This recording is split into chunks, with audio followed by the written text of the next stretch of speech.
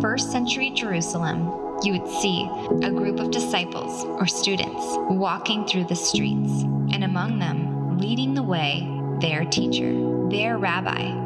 So valuable was the opportunity to follow the rabbi that you longed to be covered in the dust of his feet. Jesus of Nazareth was walking those ancient streets. Today, Jesus is still calling disciples. Come, follow me, that all who draw near may be covered in dust.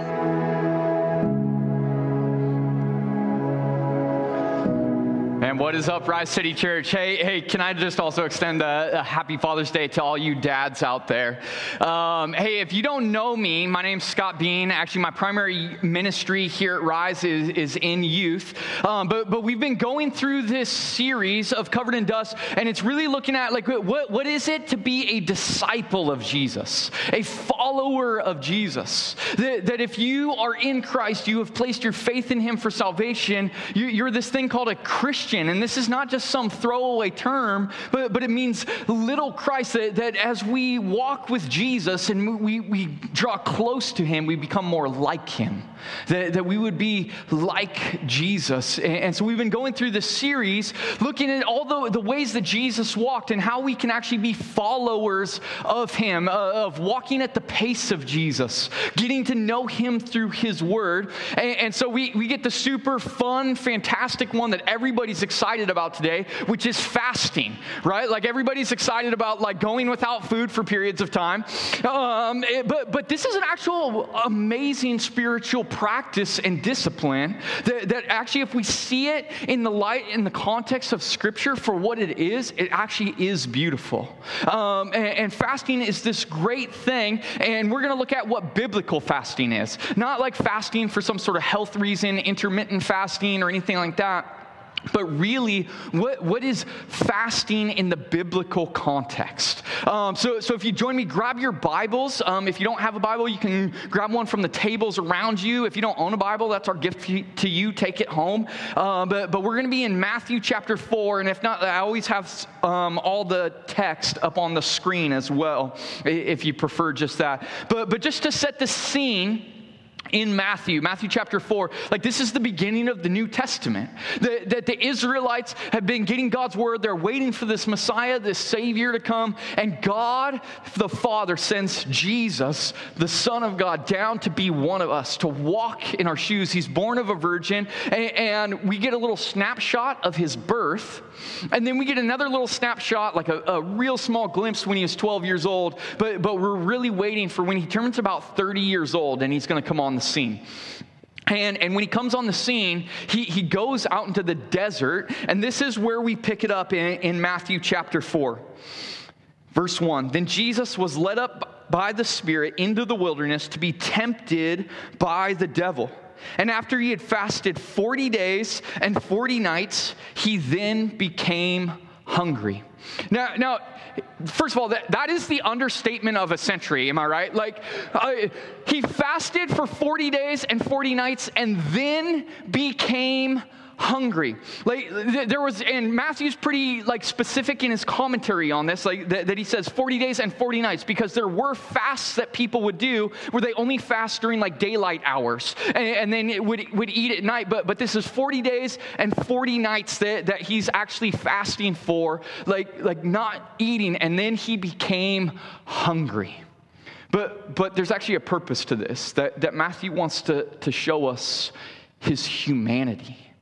That he's susceptible to things just as we are.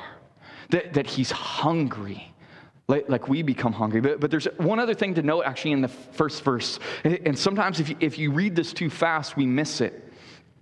Then Jesus was led up by the Spirit into the wilderness to be tempted by the devil. Do you see that? To be tempted. The purpose of him going into the wilderness was in order to be tempted. We might have like read it too fast and thought, oh no, Jesus goes up to like have this holy, awesome time with God the Father and God the Spirit and hang out with him, and then the devil comes in and like ruins like the hangout. No, that's not what happened. He goes into the desert for the purpose of being tempted, because what Jesus came to do was to be a mediator for us, that he would mediate between us and God, and that he can represent both sides. And this is why in Hebrews it says he was tempted in every way as we are, yet without sin. So he starts his ministry off putting himself in our shoes. And he walks in our shoes, and he knows what it's like to be tempted. And so he goes into the desert to be tempted. And lastly, as we look at just these two verses, one of the things to note is this, at first glance, looks like the worst strategy plan ever, right? The worst strategy to go into the desert to be tempted. Like why, if you're going to go be tempted by the devil himself and you know that this is what's going to happen, that you would go without food, you would want to be ready for the fight. Right? That would make sense to us, right? I work for the city of Portland. I dig holes for a living. My job is very active. I have one of the biggest jobs of the year coming up this next weekend. And I'm going to be working Friday night, 15 hours through the night, and Saturday night, 14 hours through the night. And it's just going to be physical and go, go, go, go, go. We have to shut all these roads down. And probably the worst idea I could think of is be man, I got all this job and I need all this energy and I need to keep going, so why don't I just not eat for the whole time, right? That would be kind of dumb. And so we look at this and we're like, dude, Jesus, what's your strategy here? But when we actually see the purpose behind it, we see what's happening. Verse 3, and the tempter came and said to him, if you are the Son of God, command that these stones become bread. Do you see the way that the devil's just taunting him? If you are the Son of God, why don't you prove it? But he answered and said, it is written, man shall not live on bread alone, but on every word that proceeds out of the mouth of God.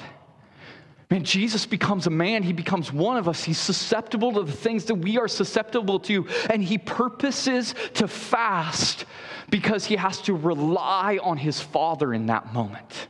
He purposes to fast because he has to rely on his Father in that moment. And he quotes this Old Testament scripture and he says, man does not live on bread alone. This is not the actual thing that sustains your life. We might think that food is what sustains our life, but that's not the reality. God sustains our life. God sustains everything. We see this in the account of creation. You go back to Genesis 1:1, and it says, in the beginning, God created the heavens and the earth was formless and void, and the Spirit of God was hovering over the surface of the deep. And God said, let there be light. And there was light. And he goes on, and he speaks the sun and the moon into existence. And he speaks plants and birds and people into existence. And his word is what creates it, and his word is what holds it all together. That every single thing that we know in the created universe holds together by God's word. And if he ceased to hold us together, we would cease to be. We are sustained primarily not by any sort of food, but we are sustained by the living God. And so what we see here in this passage is actually the foundation of what fasting is all about.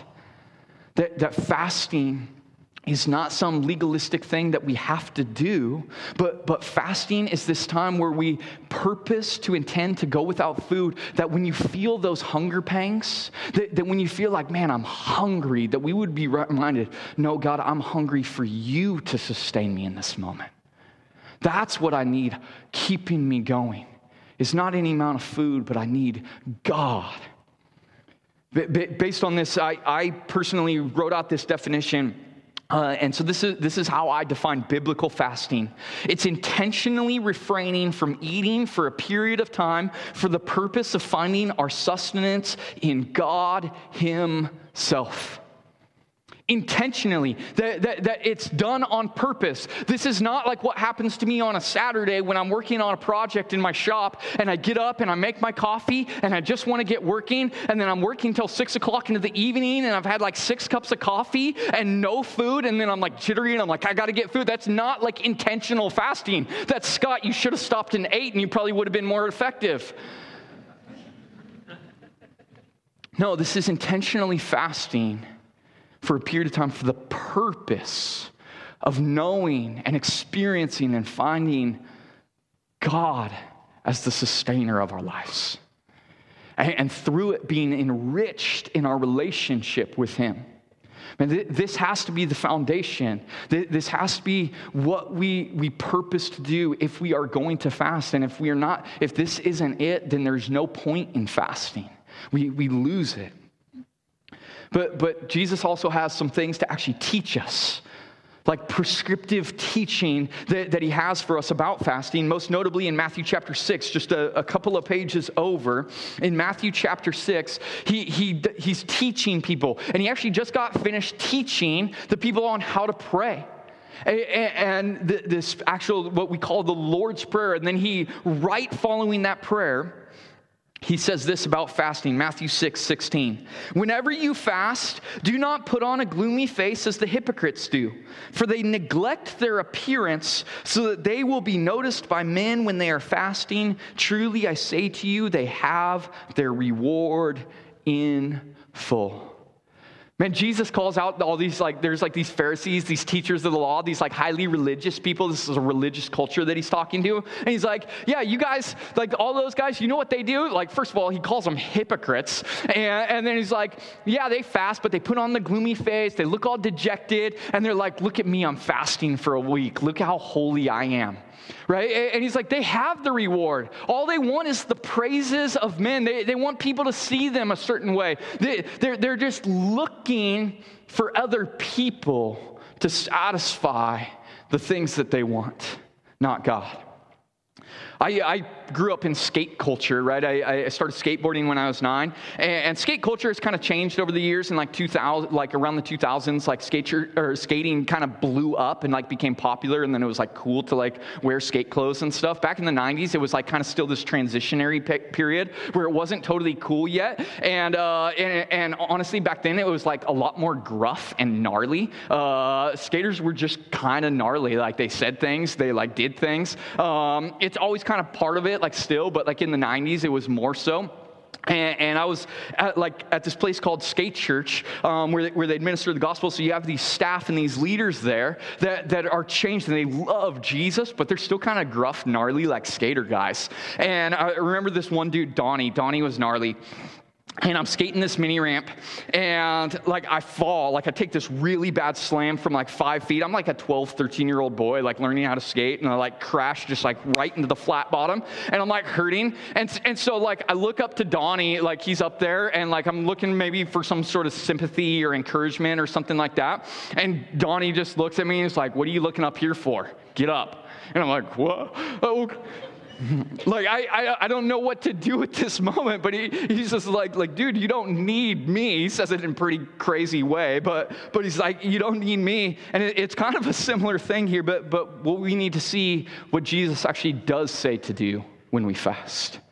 It's not about the praises of men. Verse 17. But you, when you fast, anoint your head and wash your face, so that your fasting will not be noticed by men, but by your Father who is in secret.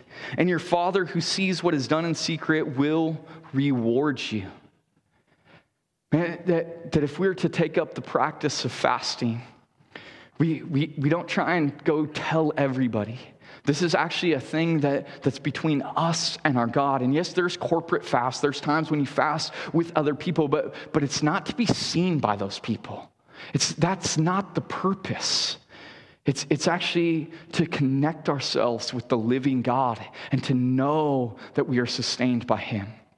Now when we read this, one of the things that we can fall into is actually a works-based thing, which is contrary to the gospel. The gospel is not about works. If you don't know the gospel, if you're here for the first time and you're I don't know what he's talking about fasting, what you actually need is the gospel, the good news of Jesus Christ, that in and of ourselves we are sinful and we have rejected a holy God, but that God, Jesus Christ, came down to live as one of us, live the life we couldn't have lived, and die the death we ought to have died, and rise again that we might have hope. That's the gospel. And there's no work that we can do to be pleasing in God's sight. Jesus did the work for us. Jesus did the work for us. And so what we have to be careful of is sometimes we can read something like this and get it wrong because we see Oh, your Father who sees what is done in secret will reward you, and say, oh no, I have to do this thing if I want these blessings from God. And we have to be careful because it's nuanced. There's a part there where we get into a works-based righteousness. A works, like I do the work and then God rewards me. And I don't think that's what Jesus is getting at. Because again, we have to go back to the purpose. That if we are to fast, it's this purpose of, I don't need things of this world. I don't even need food as much as I need my God. And through that, when we actually experience fasting and walk through fasting and prayer, relying on Him, here's what happens. We draw closer to Jesus.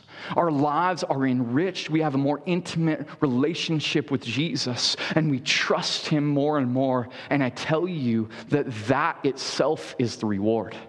That itself is the reward, that we get to know this Jesus more closely. It's not I work and then do this, but that is my reward. And when we fast, it's not about boasting. And it's as though, I think it's as though as if God were saying, in a similar but different manner than what Donnie told me, He says, hey, don't look over there at them, but look up at me. I got you. Right? God's like, look up at me. I think that's what He's calling us to in fasting.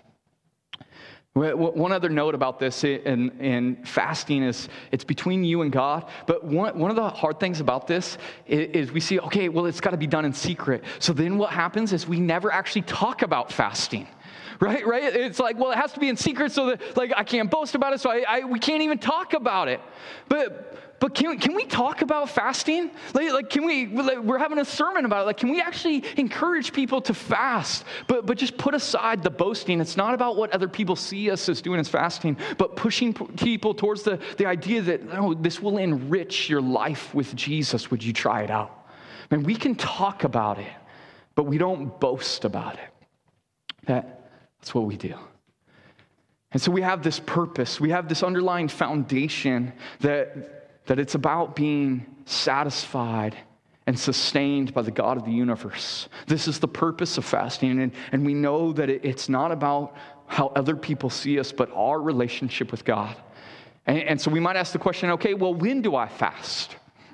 What are appropriate times that I fast? Are there events that you fast around? As we see through Scripture, there's all sorts of events that would drive people to fast. And we're going to look at a number of these. And these aren't comprehensive, but these are some ideas. So we're going to look at 4 types of things. The first is that we fast sometimes in mourning, in grief, in sorrow. Jesus actually taught this himself in Matthew chapter 9, verses 14 and 15. He said, then the disciples of John came to him asking, why do we and the Pharisees fast, but your disciples do not fast? And Jesus said to them, the attendants of the bridegroom cannot mourn as long as the bridegroom is with them, can they? But the days will come when the bridegroom is taken away from them, and then they will fast.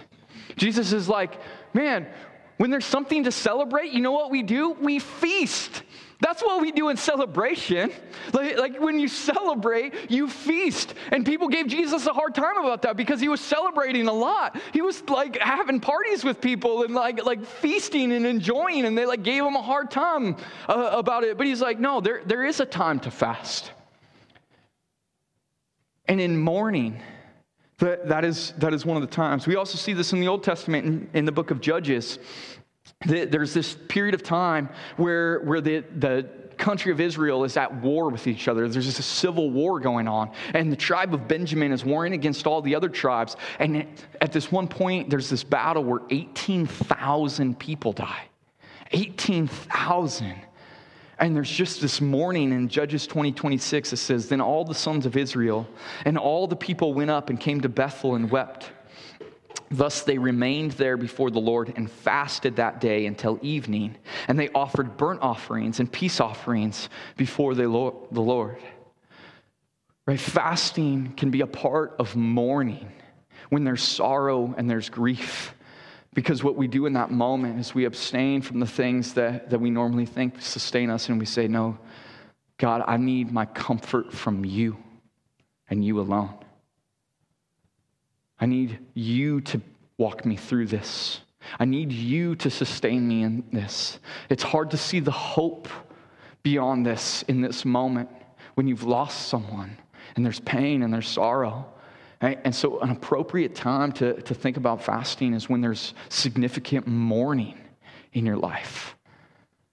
That you would be sustained through it by God himself and not just the comforts of the world and food. But there's also exciting times to fast. Right? In the book of Acts, specifically, we see that they would fast when they're commissioning people into ministry.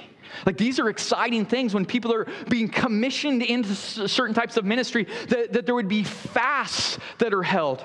In Acts chapter 13, verses 2 and 3, Paul and Barnabas are going to go out on this specific mission. It says this: while they were ministering to the Lord and fasting, the Holy Spirit said, "Set apart for me Barnabas and Saul for the work to which I have called them." Then when they had fasted and prayed and laid their hands on them, they sent them away. Because here's what they realized in that moment. You guys are going on the mission of God, preaching the gospel of God to see people changed by this gospel, forever changed and have eternal life. And you know the only way that it's ever going to be successful is if God does the work. If God sustains you in the work, that if you go out there preaching the gospel by the power of the Holy Spirit, and people hear and listen and are changed, this is the only way that it's going to happen, is that if God is sustaining you every step of the way. So when they commission them into ministry, they do this practical thing that says, no, we are not sustained by food in this mission. We are sustained by God himself. And they lay hands and they all fast together and commission them into ministry. In the next chapter, in Acts 14, they do the same thing. Paul and Barnabas had been preaching in this Tri-Cities area of Lystra, Iconium, and Derbe. And actually, they stoned Paul. They took up all these big rocks and tried to kill him. They thought he was dead, so they dragged him out to the outside of the city. And then Paul gets up, and I'm sure he was broken and beat up. But he just gets up and goes to the next town and preaches the gospel there. But he ends up coming back to these 3 cities, and they appoint elders there. Acts 14:23, when they had appointed elders for them in every church, having prayed with fasting, they commended them to the Lord in whom they had believed. They're commending these elders hey, you're going to shepherd the flock. You're going to take care of Jesus' people, and you're going to lead them closer and closer to Jesus, and you're going to give your life to this. You need to be sustained by God in this moment. You need to be sustained by him in this moment. So let's call a fast and let's pray. And let's experience how much we are sustained by God and God alone. Another time that is an appropriate time to fast is in repentance. Actually, we see this all throughout the Old Testament specifically, that in repentance, people would call a fast, corporate and individuals. In Nehemiah, in chapter 8, the people of Israel had kind of forgotten about the law. They had forgotten about God. They had been living totally apart from him, rejecting him in their lives. And God raised up these leaders to lead them back to following the Lord instead of forsaking him. And so what they do in Nehemiah 8 is Ezra reads the entire law, Genesis through Deuteronomy, to all the people. And they're all sitting there listening, and they probably hadn't even heard it before. Half of them didn't even care, or some of them had, but they had forgotten. And when they heard the law, they're like, oh man, we have totally forsaken God. We need to repent and turn away from the things we are doing and turn to the living God for grace. And so that's what they do. Nehemiah 9:1. Now on the 24th day of this month, the sons of Israel assembled with fasting in sackcloth and with dirt upon them. That in repentance, what they do is they fast. God actually commands this at a certain point in the book of Joel. A lot of the prophets, if you go through a lot of the prophets, like a lot of the prophets are prophesying gnarly things against Israel because they keep leaving God. And so for the first couple of chapters of Joel, it's all this stuff of like Israel, you've left your God. And here's the command that God himself gives in chapter 2. Yet even now, declares the Lord, return to me with all your heart, and with fasting, weeping, and mourning, and rend your heart and not your garments. Now return to the Lord your God, for he is gracious and compassionate, slow to anger, abounding in loving kindness, and relenting of evil. When he calls them like, hey, you're going to fast, but I need you, I want you, I'm calling you to just turn away from all those things and rely on me. This is what God has to say to them. He's like, I have grace upon grace upon grace for you. Look at my loving kindness goes on forever. Like, come back, turn away from all of those things and follow. And when you do it, fast. And this isn't some legalistic thing, and we see that. He's like, I don't care about you like tearing your garments, but that your heart would be broken. And that you would follow him. That's what God is calling, but he calls us in the midst of that. He calls them in the midst of that sometimes in repentance, that as we turn away from sins, we say, man, I need to fast because I need to know my reliance, my need for God in all of this. That would all, again, just be the foundation. Even the city of Nineveh, these aren't even Israelites did this. Jonah goes to the city of Nineveh, reluctantly so. He got swallowed by a fish and spit out. Like, go read the story. It's awesome. But he shows up in the city of Nineveh and he preaches the worst sermon that's ever been preached. And then they all repent. And what do? Like, the first thing they do is they fast. And the people of Nineveh believed in God. And they called a fast and put on sackcloth from the greatest to the least of them. Fasting and repentance can go together. But here's one thing that we have to understand about this. Again, we can get this wrong and fall into a heresy that is dangerous. Because we can start to see, I have sinned, and so I need to fast. And maybe I don't say it consciously, but what we have this attitude of is that I have to punish my body. There's a fancy theological term called asceticism for that. But that idea is false according to the gospel. You never have to make yourself pay for your sins. This is contrary to the gospel. When Jesus died on that cross, he died for all of your sins if you are in Christ. Every one that you've ever done in the past and every one you will do until the day that you die, and you will do some more. But he has paid for all of them. You do not need to pay any sort of penalty for your sins if you are in Christ. Christ took all of it on the cross. All of it. And if you're fasting in repentance, this is not harsh treatment of the body, but again, the purpose of, no, God, I rely on you. I rely on your grace. And I need your grace in this moment. Would you sustain me? Before we go to this fourth one, can I just tell you, there's a ton of reasons why you would fast that we wouldn't even get into. There's tons of appropriate things. Like making a big decision, maybe. You're like, no, I need to rely on God in my big decisions. Whether I'm buying a house, changing a job, thinking about getting married, moving, whatever it is. Big decisions. And there's plenty of other reasons we could go on for days for things that you might want to say, hey, this would be an appropriate reason to actually call a fast for. But the last one that we have here is not just a specific time, but it's actually something that encompasses all of fasting. And it's that when we fast, we pray. That it's always with prayer. It's always with prayer. Fasting without prayer is meaningless. Now, you can pray without fasting. It's not like a both way thing. Because if you couldn't pray without fasting, we would be very hungry and wasting away, right? If you want to pray and every time you need to pray, you need to fast. You can never eat. We're supposed to commune with God daily. You can pray without fasting, but it doesn't go the other way around. Because the whole purpose is for us to have a more intimate and close relationship with God, relying on Him for everything. And so if you're to fast, to call a biblical fast and say, no, hey, I'm going to be sustained by God and not talk to Him through it, what's the point? What's the point? Prayer is connected to fasting. And that when we fast, we would be saying, God, man, I'm sorrowful and I'm mourning, but I need you. Would you give me your comfort? I want to walk with you. In any one of these things that we pray when we fast.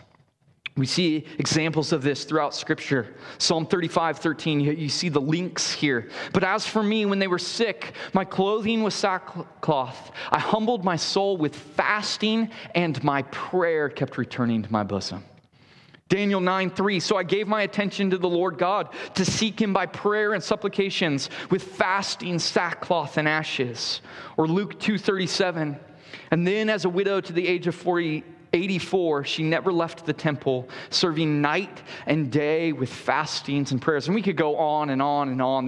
You go throughout the Scriptures, and even some of the ones that we read before, like connect fasting and prayer. They're inextricably linked for fasting. Like prayer is just a part of fasting. It's just a part of it. And it's a part that enriches our lives with Christ.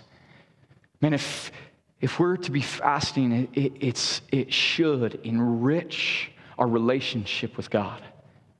And therefore enrich our lives and make us more like Him. This is why this is a spiritual practice that's worthy of looking at. Man, fasting will change you if you engage in it. And so we looked at these things and we keep going over that there's a foundation, there's a purpose that we cannot miss. We cannot miss this purpose, that it's about being sustained by God. And we see some of the times that would be an appropriate time to call a fast. But sometimes we just need to get down to the nitty-gritty of, okay, how do I start? What do I do? I've never practiced this, or I've failed at it when I've tried it. I don't even know really what to do. I have three things, and this first one is one that I personally give to people for almost any spiritual discipline. This is my top one. Hey, get into reading the Bible or praying or fasting, anything. And my top one is always just schedule it in. It's never going to happen if you don't schedule it in. Just put it on the schedule.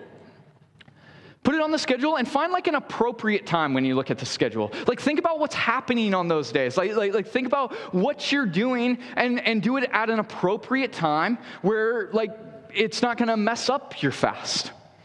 And you just put it in. So for example, I frequently fast when I preach. Not always, but frequently. And last month I was actually preaching on Mother's Day, and I was thinking about fasting that day and just reliance of God, I'm preaching, I need you to speak through me.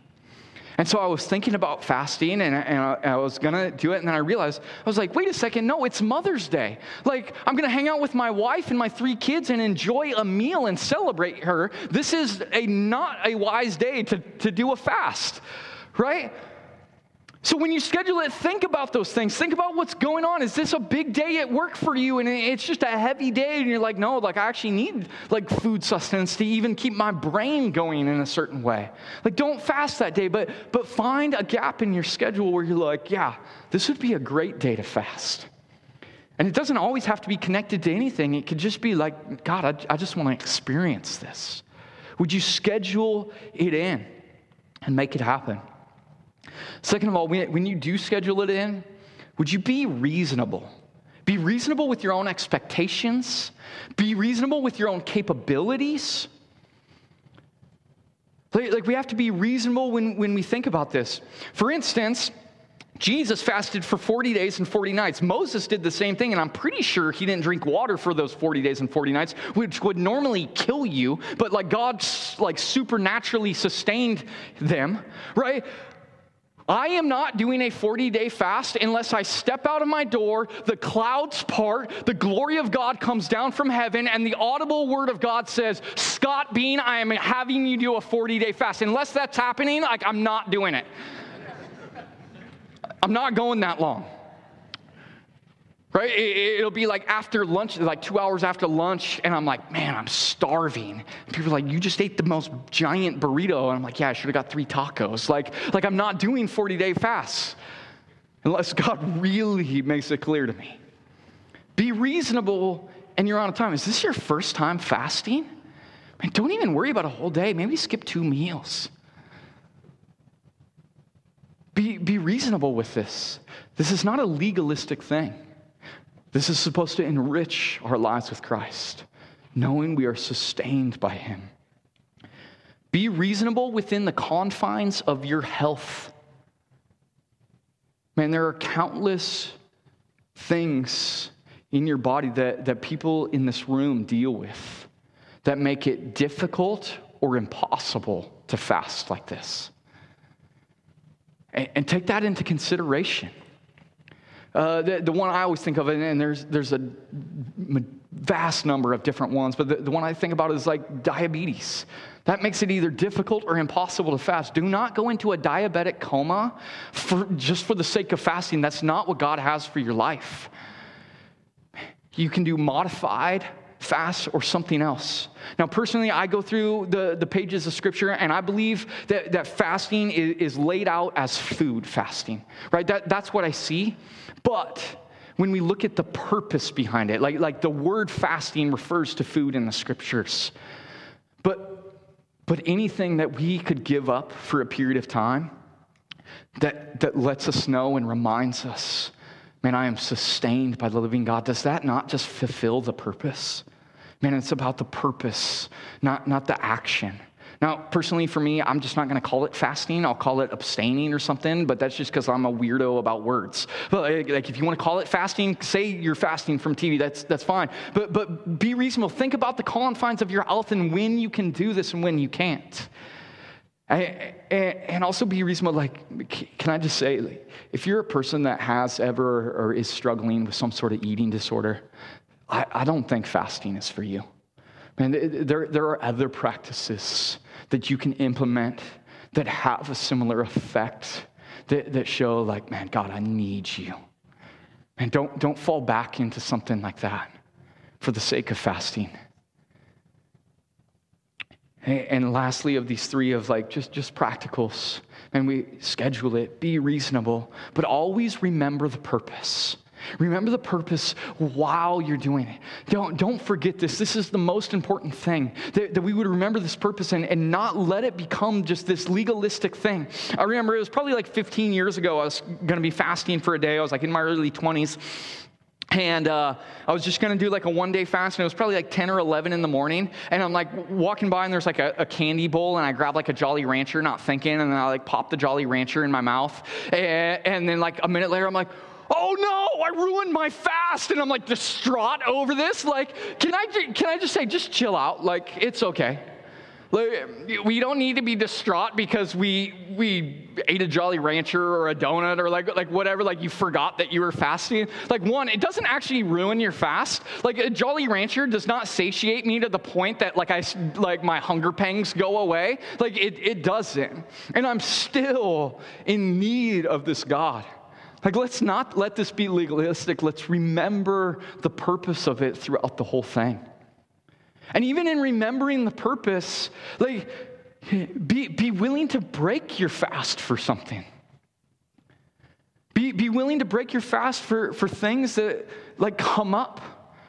Like, oh yeah, I was planning on fasting and being sustained by God in this moment, but I was actually invited out to dinner with these people that I've been wanting to hang out with and get to know. And you know what? I can be sustained by God in that moment too, and I can be encouraged by hanging out with them and eating with them. And so you know what? It's not about finishing my fast, but sometimes it's an appropriate time to say, you know what? I did plan for this, but I am going to go out for dinner. And there's other times where it's appropriate to say, no thanks. And just say no, but in all of it, if we remember the purpose, God, you are sustaining me.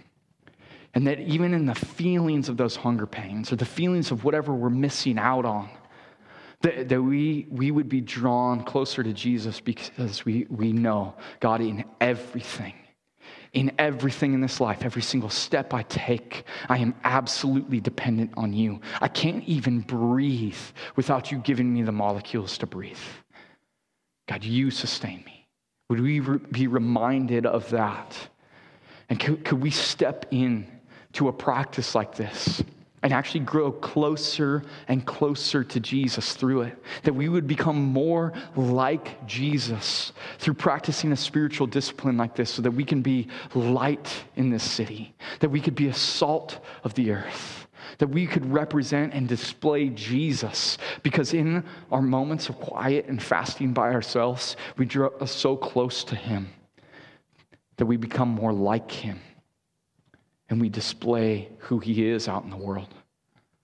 And would we be a people that practice spiritual disciplines like fasting and have our lives enriched by Jesus through it? And would you pray with me as we close? Father, I thank you for who you are. I thank you for your love for us. I thank you that you sent Jesus Christ to come down and to die for us, and to mediate for our sins, to be tempted as we are yet without sin, and to give us an example of what it means to fast even. God, that you give us something like this to show us our dependency on you.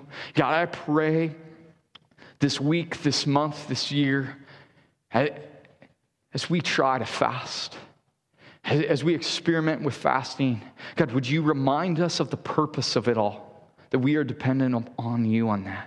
And would you enrich our lives and our relationship with you, and would you make us more like you in that?